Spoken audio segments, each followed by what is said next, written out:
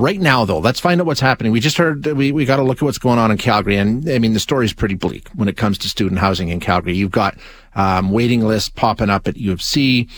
Same thing. I think State has a waiting list as well. Mount Royal's running into problems. I mean, it's tight. We know that. We know that housing is an issue right across this province. Of course, it's affecting post-secondary students. I got a text from one listener. I'm not going to use the name, saying he's been living in his car for 2 years. He's one of these students that we're talking about.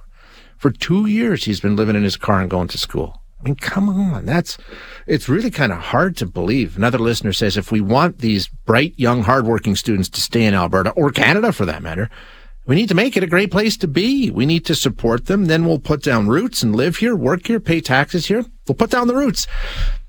Yeah. I mean, how do you go to post-secondary if you can't find a place to live, right? I mean, if you've got mom and dad in Calgary or Edmonton, okay, you've got a possibility there, but a lot of these kids don't, right? So if you're trying to get kids from other parts of the province to move to Edmonton or Calgary or Red Deer or, I mean, all these different places have schools, housing has to be part of the conversation. So we're going to speak now with Chris Beasley, who is Vice President External of the U of A Students Union, and find out what's going on in the capital region. Chris, thanks for your time. I appreciate you being here. Thanks so much for having me, Shay. So, yeah, we just talked with the VP External at the U of C. Now we'll take a look at the U of A. It doesn't look good in Calgary. You guys don't do waiting lists. It's a different situation in Edmonton, right? Yeah, slightly different situation. So we're seeing what we're seeing in Calgary because there are just no vacancy rates, and we're dealing with a much more mature housing crisis. Edmonton's certainly on the way there, but we're not there yet. So it's a little bit like a car crash in slow motion where you can see it coming. Okay, so are you starting to hear from students and different groups saying, okay, listen, we're trying to find a place and we can't? I know there's no waiting list and stuff, but are you starting to hear people say, boy, we're really having a hard time finding a place to stay? Well, the big problem is affordability here, right? So we're seeing record numbers of students making difficult decisions. They're skipping meals, they're using the campus food bank, they're working multiple jobs just so that they can afford housing if they possibly can. But about 2% of our students, so 800 students, have been unhoused at some point since enrolling in the U of A.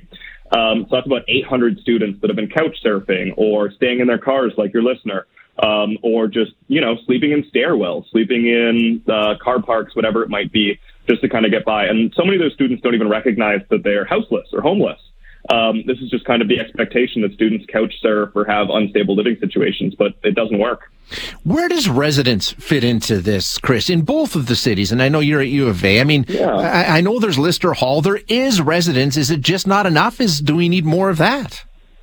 So I think residence is like one part of the equation, but residence isn't for everybody. So like residence fees are not necessarily like the lowest, that they always are. And so what it looks like is attainable and affordable housing in the areas around the university. Some of that like equation is residence, but some of it is also just making sure that we're like relaxing zoning requirements so that people can build that kind of attainable housing and affordable housing nearby to universities so that students can, live where they work and live where they study. Are you seeing that? I mean, is enrollment, I asked the same question to the U of C rep, is enrollment going through the roof or housing tanking, or is it a combination of both? How do we get to this mess?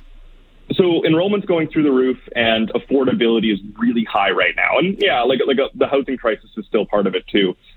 Realistically, we're saying we're expecting enrollment growth of 40% within the next decade.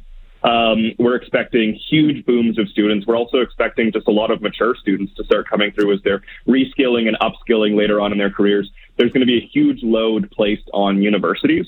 And Edmonton can't just sprawl outwards. No. Like these students need to stay and study near their university. They need to be able to walk to class. They need to be able to walk home. And so really it's going to put a lot of strain in those areas right around the University of Calgary, University of Edmonton, and a lot of those other major post-secondary institutions. Are we seeing the right kind of attention on this, Chris? Is it all hands on deck? People recognize this is a problem and something that needs to be solved? Or is it just sort of like you say, the car crash continuing to unfold?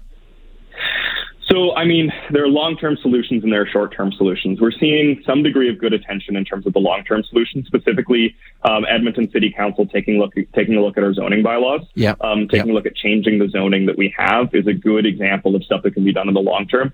As well, our provincial government, I believe it was Minister Nixon, announcing like housing supports. Again, really great long-term. We'd love to see more. It's the short-term that we need to deal with now, right? So for 3 weeks from now. Exactly. And what's going to come down to what helps students in the short term is that there's a mismatch between the money that students have in their pockets and the costs of housing right now. They simply cannot afford the places that are here, and that's why we're seeing record numbers of students skipping meal, using the campus food bank, working multiple jobs. When people use the campus food bank, they cite rising food prices, tuition increases, and rent increases as the top three reasons as to why they do it. And what comes down to those short-term solutions is that right now the government of Alberta gives out about 7 pennies towards like grants, non-repayable grants for every dollar that they put towards loans. And that system is not enough. It's worse than our comparators in Ontario. It's worse than our comparators in BC. Right now we have a brand new Minister of Advanced Education. And Minister Sawney, as she learns the file and as she does that research and work into like where the greatest pressure points are within the post-secondary system, what students have identified as the greatest pressure point is that imbalance between the loans that are coming out and just simply there not being enough grants that put cash in the pockets of students so they can afford a life that's getting more unaffordable for all Albertans. Yeah, no, you're right. That's the thing. I mean, this is just one segment of the population where everybody's trying to deal with it. So that's a great point. Chris, thank you so much for being here. I really appreciate your time.